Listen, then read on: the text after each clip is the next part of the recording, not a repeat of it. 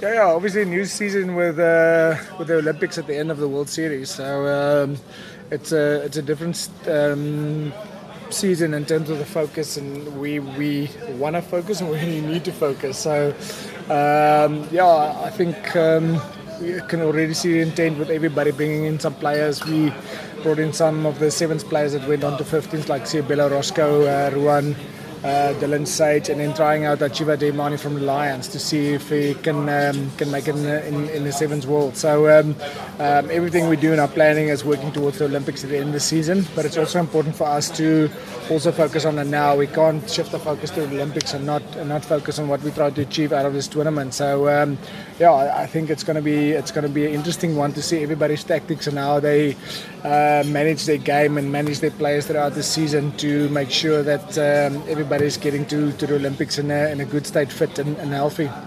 So it's going to be interesting.